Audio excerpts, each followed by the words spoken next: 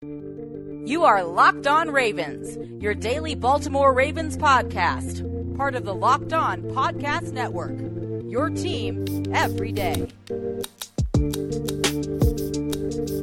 Welcome back to another episode of Locked On Ravens here on this Purple Friday. I am your host, Kevin Ostreicher of Ravens Wire, and here today with us back for another episode is Matthew Stevens of Ravens Wire after a week hiatus away from the show. Matthew, how you doing today?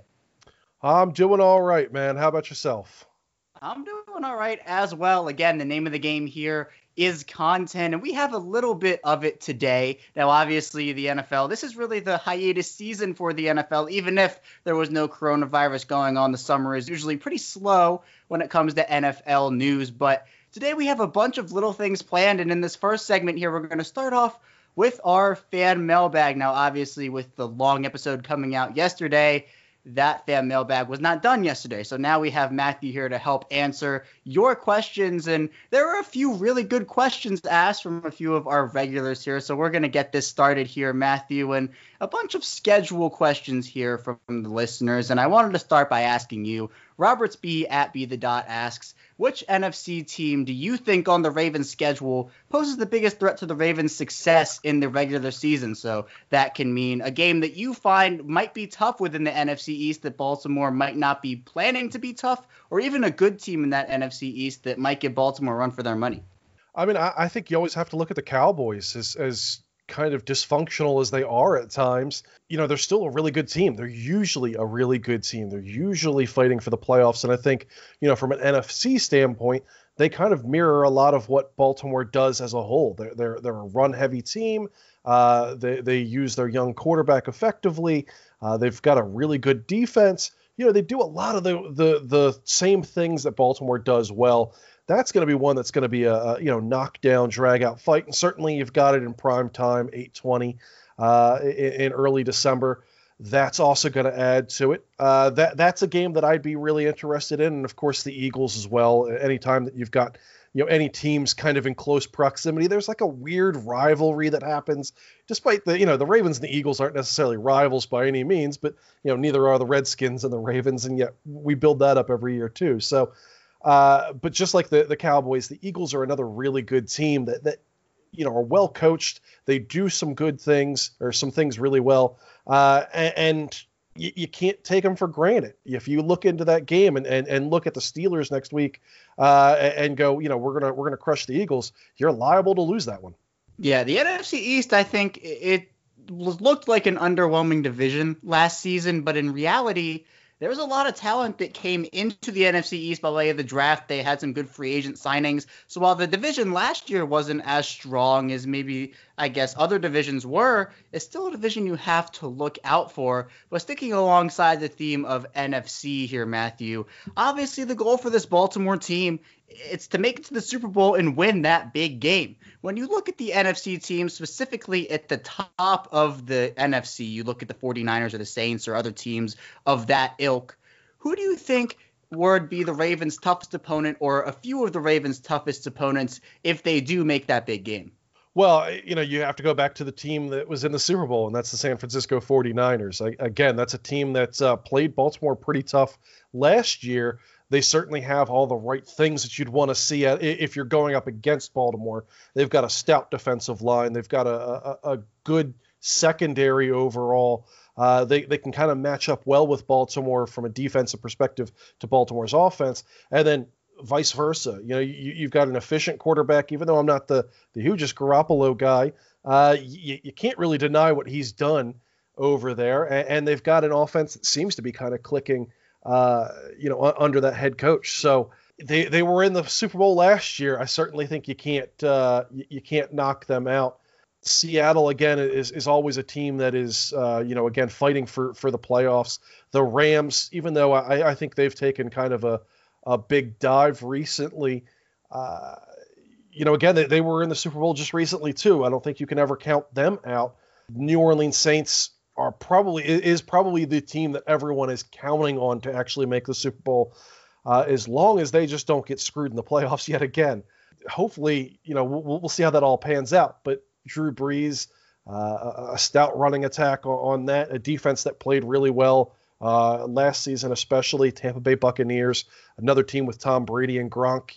I know a lot of people are flocking to them. I'm maybe not as high on them as other teams, but again, I think ruling them out from the Super Bowl entirely would be foolish. So, yeah, there's 3 or 4 teams that I think Ravens fans really want to keep an eye on from the NFC, and it's those teams in specific. But every single year, we're surprised that some team like the Arizona Cardinals comes out of nowhere and is just crushing teams for some reason. It certainly could be the Cardinals this year, but there are a number of teams in the NFC that, again, could make that sudden drive and be threatening for a Super Bowl, or at least deep into the playoffs for the NFC to make things interesting. Yeah, and that team last year, it was the San Francisco 49ers. I think it was Adam Rank, I believe, who in his schedule prediction for them had them at like 3-13. And they completely just shattered that. And much like for the Ravens, you see them go 14-2 after most pundits had them, 8, 9, 10 wins. So any team, like you mentioned, the Cardinals are one of those teams who I'm pretty high on this season. And I think they could make a major impact and maybe even make that big game if all clicks with Kyler Murray, DeAndre Hopkins, and they got Isaiah Simmons on that defense as well. But moving on here, Matthew, to 2Speed LP at 2Speed LP. He asks, which non-divisional opponent do you think will pose the greatest threat on the road? Now, the Ravens have a bunch of road games, and who knows how big of a home field advantage M&T Bank Stadium will be for the Ravens, and how big of an advantage being on the road might be, or a disadvantage at that. But when you look at these Ravens road games, Matthew, in 2020, which non-divisional opponents do you think might be the greatest threat? Well, as of right now, for the road games, and as you mentioned, who kind of knows what the season's going to look like, so it might not be that big of a deal after all. But the Colts and the Patriots, the Colts, Phillip Rivers is in town now. They were already a pretty solid team, everything considered. Maybe didn't necessarily click as much as they should have last year, but you've got a winning quarterback in there for at least a year who still has a little bit left in the tank.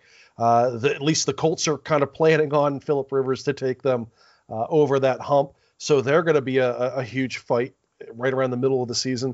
The New England Patriots, I don't care who's starting at quarterback. I don't care what players they have. That's a team you always have to watch out for, even just from a perspective of what weird loophole play are they going to pull out that no one sees coming and will eventually, the next offseason be canceled out by the competition committee. But what weird plays are they going to pull out that are going to surprise you, and being such a well-coached team, they're going to have something in store for the Baltimore Ravens. Yeah, I think so too. And those games are back-to-back, as we talked about earlier this week. So it's going to be interesting to see how the Ravens can handle those two teams on the road. But finally here, Matthew, I'm going to take 2Speed LP's question, and I'm going to ask it in a different way. And this will be my question. I can call myself a fan, right? And I can say, which one of the divisional opponents for Baltimore will pose the toughest threat on the road? Let's say the fans are allowed in the stadiums to some degree, taking into account the rosters that these teams have, the Steelers, the Browns, and the Bengals, taking into account what might be home field advantage for these teams. And you can even throw that out the window if you want to. Which one of these divisional opponents do you think is going to pose the greatest threat on the road for Baltimore? Well, it's the two teams that you really ultimately think of when you think of this division outside of Baltimore, and that's going to be Pittsburgh and that's going to be Cleveland. Both of those road games come later in the season, November 26th for the Steelers and December 14th, both of them primetime games. Obviously, one of them's Thanksgiving. The other one is in the middle of December. So two later games against the divisional opponents that should be in the running for the top of this division, or a wild card seat at the very least. Both those teams are going to be hungry in addition to Baltimore. Which one I think is going to be more important? Ultimately, I'm going to stick with the Steelers. That fan base knows and hates the Ravens far more than Cleveland ever could. Doesn't matter what happened with Modell. I don't know why, but Pittsburgh just despises Baltimore in a way that no one else does. And those fans ramp up for that game in a way that other teams don't. And, if I'm being honest with you, and I say this every year, the Cleveland Browns, that's 3 weeks before the end of the season, they might be like 2-14. I not to rag on the Browns, but they have not done well historically over the last decade. The chances are by the end of the season, they're not going to be doing well. They might not be in it for the wild card seed or the top of this division, and they're not going to pose as much of a threat in my mind. That being said, as they certainly could, and I would include them into this, but it's the Pittsburgh Steelers on Thanksgiving. Primetime game, a middle of the week game, a holiday game against your most hated division rival, who is undoubtedly going to be fighting either again for the top of this division or a playoff spot. Both of those teams are going to come into that game hungry, but it's going to be chippy at the least. Yeah, and with these divisional games, you're right. You can't underestimate anybody. But you mentioned the Steelers and the Browns, more specifically the Steelers. Those are the teams, or the Steelers is the team that you have to be wary of, especially if Baltimore does, drop a few games here and there, and all of a sudden they're clawing for the division crown when most teams expected them maybe to come out a little more dominant. Maybe it's the opposite. Maybe Baltimore is on a roll, and then you have teams like the Steelers and the Browns who want to do nothing more than maybe ruin the Ravens' chance at a specific seed or something like that. We saw the Bengals come in, a team that was out of playoff contention just a few years ago, and knock the Ravens out of the playoffs. Those division games, as you mentioned, are always chippy, and they're going to have to be games that the Ravens take very seriously. We're going to head into our first break now, but when we return, we're going to be talking about the NFL's memo that they sent out to combat the coronavirus and social distancing guidelines and how John Harbaugh took it. So stay tuned for that, and we will be right back.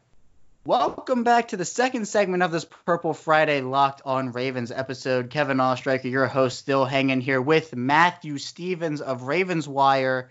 And Matthew, as we get into this second segment, there is no secret that the NFL season is going to look a bit different this year when you talk about all of the effects that the coronavirus has had on the world in general, and more specifically in the sports world. Before we get into the actual memo that the NFL sent out and what John Harbaugh thought about it, I wanted to ask you a little bit, just a question here about the preseason, because there have been some reports saying that some executives throughout the league believe that the preseason might get shortened to as little as 2 games right now, and that obviously is subject to change. But when you look at the preseason, Matthew, is that the appropriate chunk of the schedule, I'll call it, that the NFL should be looking to cut down on if the coronavirus effects still linger throughout the fall? Or do you think they should maybe take it from a different chunk, maybe some training camp offseason programs? What's your take on that? Well, I mean, for the last few years, it seems like everyone's been kind of trying to get rid of some preseason games. The players don't necessarily like playing that many games for what is effectively nothing. Owners don't necessarily like it because, while it's effectively free money on top of, the in-season stuff, it's not great money. Fans don't typically like it either because it's players that you're never going to see play football again, usually playing in some of these games. So, should we get rid of those 2 games? Well, in this instance, yeah. I mean, I think that makes the most sense. I also think this is the NFL just kind of creating plan A, plan B, plan C, plan D, different things that they can do to potentially make this season still work, because they're going to have a season. Barring something dramatic and crazy happening, even beyond what we've already experienced, there's too much money for this for the NFL to not have a season. That being said, should they take it from training camp? I don't think so. I think that's really when you implement your schemes. That's really when the coaches get a chance to get their hands on the guys, especially rookies. I think are the most important, and the guys that are switching teams for Baltimore. That's guys like Patrick Queen, who's going to be a starting linebacker, and Marquise Brown, who's coming into his second year, wants to go ahead and make that leap. Calais Campbell and Derek Wolfe, who are new to this team, have experience, but they don't know the scheme. And as we saw with Earl Thomas last year, that takes a little time. A guy isn't going to be at 100% by week 1. So I'd much rather have them take the time and maybe have a little bit of a longer training camp so that way they can be a little easier and they can ramp up into it, rather than trying to put these guys into game situations that, for a lot of them don't really matter. And the coaching staff can figure out how to cut down their roster via what they see in training camp and in whatever scrimmages they hold offense versus defense in that way. I think it's the best of both worlds. The players ultimately get to get rid of things that they don't like doing to begin with, and the fans don't have to deal with it. and coaching staffs get a chance to maybe have those guys for a little bit longer when they haven't had them for mini camps and OTAs and rookie mini camp and all those things. I think it really is kind of the best of both worlds for the NFL if they are going to shorten anything, just to take 2 preseason games away. Yeah, and I think that those are really good points when you talk about how I think you're right. The NFL has been really trying to get rid or find some way to get rid of some preseason games the players have at least. And when you look at the preseason, Matthew, those veteran guys, they don't really need those preseason games. But one area where this might be a disadvantage would specifically be with the undrafted free agents, in my opinion. The Ravens, they love their undrafted free agents. So getting into a football perspective here on this, how much of this preseason, if it is lost, say it is 2 games, how much is that going to affect the undrafted guys who are vying for roster spots? Maybe the competition between Eli Wolf and Jacob Breeland for that 3rd tight end spot. How much is it going to affect that? I don't think a ton. Getting a chance to see these guys in practice throughout training camp, you pretty much know who's performing and who isn't. There's not a whole lot of shock when it comes to the final roster cuts. Maybe a guy or two that they kind of want to put on the roster because they are expecting some issues or they want to have a little bit more depth in some spots. But, it's very rare that you will go, whoa, that guy sucked in training camp, but did well during preseason games and made the roster. Usually by that point, they're kind of already written off. It's the battles between guys that are so close, where both these guys are doing well. We want to keep that extra tight end maybe, and which one of them is going to make the difference and maybe spark something in a game when things matter a little bit more. Those things will be a little harder for coaching staffs to kind of figure out. But, ultimately you have 1, 2, 3 of those guys maybe that you're really kind of looking for someone to step up and go above and beyond. I think from a coaching staff standpoint, and certainly with Baltimore, with all their analytics and the different things they do when it comes to practice and analyzing their guys, they'll be able to make the right decision, or they'll be able to make a decision they feel comfortable with without necessarily having all of those preseason games. And as you mentioned, you don't necessarily need 4 preseason games for a guy like Judon or Ronnie Stanley to get where they need to be. Those are ultimately for the guys that are on the roster bubble or some depth chart moves that you want to go ahead and make. You can still use those 2 games to do that and maybe use a half to get your starters kind of warmed up and ready for the regular season. You don't have to use 2 preseason games on a guy like Lamar Jackson to get him ready. Yeah, I totally agree with you. The Ravens are they're veterans in getting undrafted free agents, scouting undrafted free agents, and making sure they have the right guys make this roster who can contribute, who show up and work hard every day. I don't think the loss of the preseason, or at least a few preseason games, is going to hinder that ability for them that much. But getting into the actual memo that the NFL sent out to teams, now coaches have been allowed back into the building, but when you look at some of these guidelines for the players, when they do return to these facilities, things that include, taking the furniture out of locker rooms to prevent, I guess, socializing. And then you talk about maybe them laying down the tape but for 6 feet apart so that the players know exactly, how much distance is the right distance. Other things also could include things like players wearing masks and within the facilities, getting tested every day. Do you think this memo right now, as it is, and Roger Goodell said this is subject to change as more information is available, but do you think that this memo as it is now is the right thing for the NFL to be implementing, the right safety measures? And of course, as we've mentioned before, we're no doctors, but what's your take on this, Matthew? Well, and to continue to echo that statement, I'm not a doctor. I don't pretend to be one. I didn't stay at any conference that would even give me a remote bit of medical advice on this. But, from a fan perspective, from a reporter perspective, I'll be honest with you, it doesn't seem that terrible. Stay 6 feet apart, wear a mask when you're not on the field. Maybe don't go shaking hands and rubbing up on each other. It's just the basic things we have to do when we're at the grocery store. Is that too hard to do? I certainly don't think so. I would like to think that a professional athlete can stay 6 feet away from another professional athlete. I'd like to think that at least through training camp, at least through getting conditioned and implementing the scheme, You don't need to necessarily have those things in that way. Is it going to suck? Absolutely. I would not want to be tested once, much less every single day. Getting a Q-tip up the nose, not pleasant to begin with. Couldn't imagine doing it every single day. There undoubtedly has to be some other ways they can do that, and I'm sure they're looking into that or working on that. But the other things are just things that we should already be doing as it is, and I know Harbaugh kind of complained about it, but ultimately you want these guys to be healthy. You want the season to go on.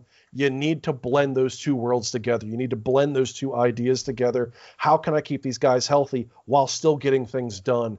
And at the end of the day, everyone's health is the paramount thing.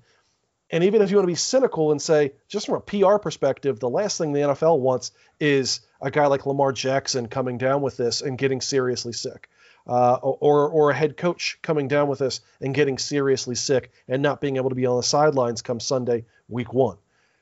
That's the last thing you want to have happen. So, if everyone needs to go ahead and scrub up a little extra hard and we need to take showers in blocks and hey, you know what? These 5 guys go in and we're going to do them 5 at a time. So that way you can stay way far apart. It's going to be a little bit different, but life as a whole right now is different for literally everyone. To complain about that from a football perspective, I'll be honest with you, is just a little weird to me. Yeah, and I wanted to get into that with you a bit, Matthew. John Harbaugh's comments on this whole memo.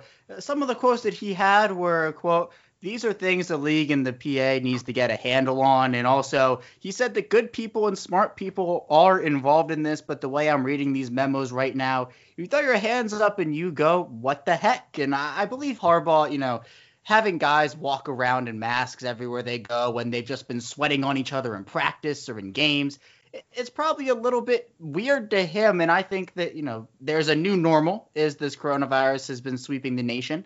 And it's going to be hard for everybody to adjust to. It already has been very hard for people to adjust to. Now, you mentioned that, complaining about this from a football perspective, it's a bit weird to you. And I wanted to ask your opinion on just why you think that is, kind of go into that a little bit more. And also when you look at maybe things the NFL could potentially do to maybe other head coaches feel the same way John Harbaugh does, other things the NFL can do to make this memo and make these guidelines a bit more appealing to them. Is there anything they can do, or are these coaches going to have to most likely suck it up? Well, with Harbaugh's comment specifically, he mentioned our guy's going to shower 1 at a time all day. That's hyperbole, of course. I've been inside that locker room. Baltimore has a huge shower. If you're sending 1 guy in there, you're doing it wrong. Are you going to fit 53 guys in there, 54 guys in there, 100 guys in there? Probably not. But I'd like to think anyone who's lived within a house with 1 bathroom and multiple people knows how to shower in, batches, knows how to coordinate that thing together. So that way, hey, I'm going to take a shower after I get done. You get in there. I'd like to think that grown men can do that. And can figure out how to, hey, the quarterbacks and the skill position players on offense go in there. Now it's the offensive linemen. You guys get in there. Now it's I'd like to think that's pretty easy to do. One thing he also complained about is our guys going to lift weights 1 at a time all day. What are they doing right now? I mean, they're working out at home. That's not ideal by any stretch of the imagination. The things that were mentioned there were just, what are any of us doing right now? We're going for walks around our block or around our neighborhood. We're lifting weights in our garage. Chuck Clark's over there lifting chairs and doing exercises in his garage with a new baby. Yeah, you make it work. We're all making it work in that sense. The huddle, okay, yeah, fair enough. But this is also for training camp. How important is that those guys get right up next to each other in the huddle? I don't know. I'm not a coach. I'm not a player. That could certainly be something. But I'd like to think that guys that do this for a living could put their heads together and think about that and figure out a way to do it. And ultimately, I like Harbaugh, and I get the frustration, and that's undoubtedly what I would take this as more than anything else. We're all cooped up. We're all a little frustrated about things sometimes that we shouldn't be frustrated about. The NFL, again, just wants these guys to be healthy. The Players Association just wants these guys to not get sick. Again, if it means showering in batches, man, that's not that terrible, actually. Yeah, and when you look at this whole thing, I think safety is is the number one priority when it comes to everybody, not football players, not coaches, not just them, but everybody across the world. And I think that, the NFL is trying to make that clear to these teams. So it's going to be a journey. It's going to be interesting to see how NFL teams are going to have to go about this, how the world is going to have to go about it. But I think one thing's for sure, and that's that safety ultimately does come first in any situation, and especially for big companies and corporations, leagues like the NFL. But we're going to head into our final break here, and when we return, we're going to be catching up on some free agency maintenance for Baltimore and getting into if there are any more signings on the way. So stay tuned and we will be back soon. And we are back with our final segment of this Locked On Ravens episode. Kevin Ostreicher is still here with Matthew Stevens of Ravens Wire. And we just got into some coronavirus maintenance when we talk about the NFL's memo and other things surrounding John Harbaugh's seemingly frustration towards it. But now getting into some actual, football talk down to the nitty gritty. A move that was announced yesterday was that the Ravens waived Jake Ryan, the inside linebacker who previously played for the Green Bay Packers and Jacksonville Jaguars. Now, he'd only played, I believe, 2 games over the past 2 years, very injury prone. When you look at the Ravens, they signed him to be a depth piece, a veteran signing, and then the Ravens went out and drafted Patrick Queen and Malik Harrison. So it seemed to me, Matthew, like his presence, unfortunately, wasn't necessarily needed on the roster. When you look at Jake Ryan, Matthew, what was the thought process behind this signing? Was it just to have a body there ready and waiting for the Ravens to maybe not address inside linebacker in the draft and maybe have a training camp body there? Was he ever really a shot to compete for this roster? Well, having done enough mock drafts over the years that guaranteeing what's going to happen actually in the draft is impossible. It's a fool's errand ultimately. So yeah, I mean the Ravens kind of went through free agency and said, what are the things that we absolutely have to address? And linebacker was it, just in case all those linebackers were off the board in the first round. You didn't like anyone in the second round. You didn't like anyone in the third round, or other things were more important, or guys were falling down to you. If Jerry Jeudy's there in the second round, yeah, you take him, even if you do need a linebacker. Getting Ryan in was a way to have more experience at linebacker, just a guy that you kind of know, a guy that you feel comfortable with potentially starting if he has to, or potentially being depth if you only get one guy and you just need more bodies. You need more experience at that position.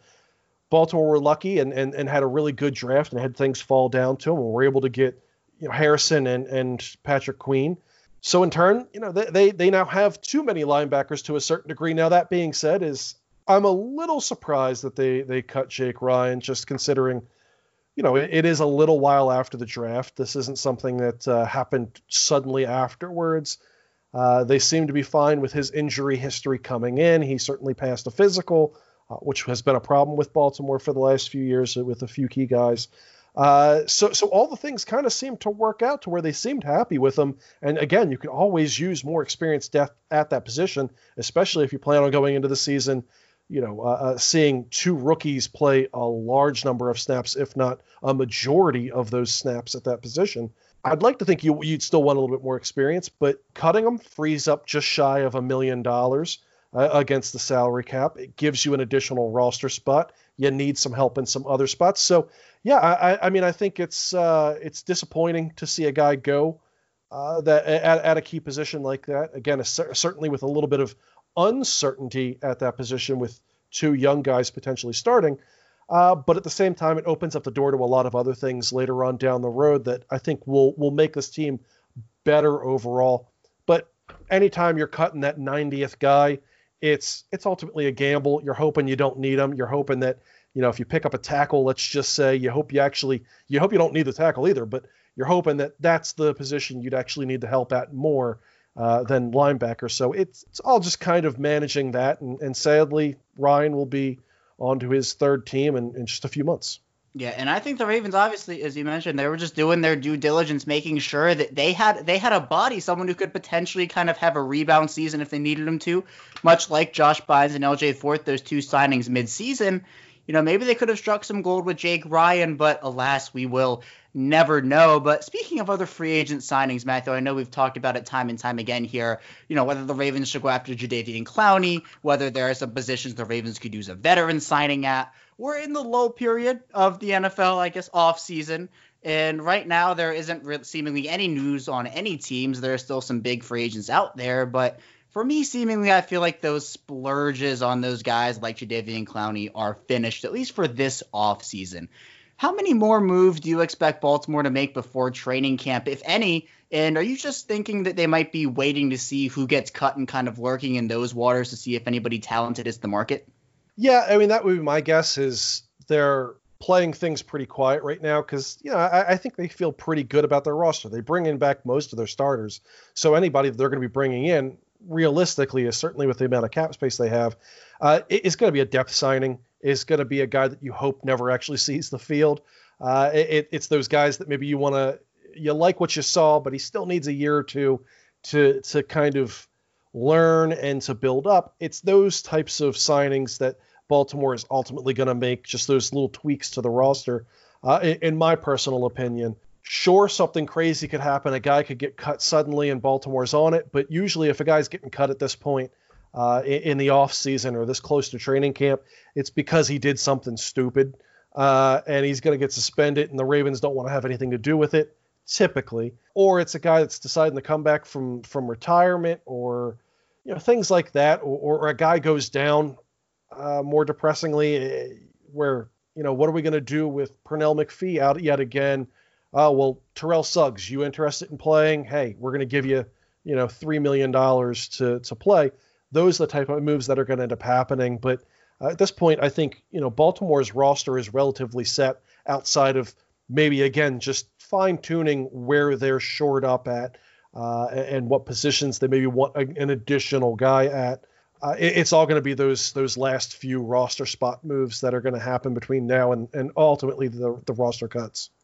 Yeah, their roster, in my opinion, as well, it's pretty set. It's pretty deep at the moment. It's actually very deep, and I think that for Baltimore, they don't necessarily need to go out and splurge all that money when they have so many of their own guys they're going to need to re-sign over these next few years, because you have those guys on cheap deals. You have stars on those cheap deals. And for Baltimore, they've spent their money in ways that works to their roster, and soon enough they're going to start having to transition some of that money over from the defense to the offense. But for now, you don't want to hinder yourself with another big contract that you might not be able to get out of or is very backloaded. They have a window at the moment, but I think that if they play it right, they could have a window for a very long time. So just seeing maybe those extra, few veteran signings that might happen, in season or during the preseason or after cut day, those will be the ones that I think will have the most impact for this team. But Matthew, that's all I have for you today. Thank you once again for joining me on the show.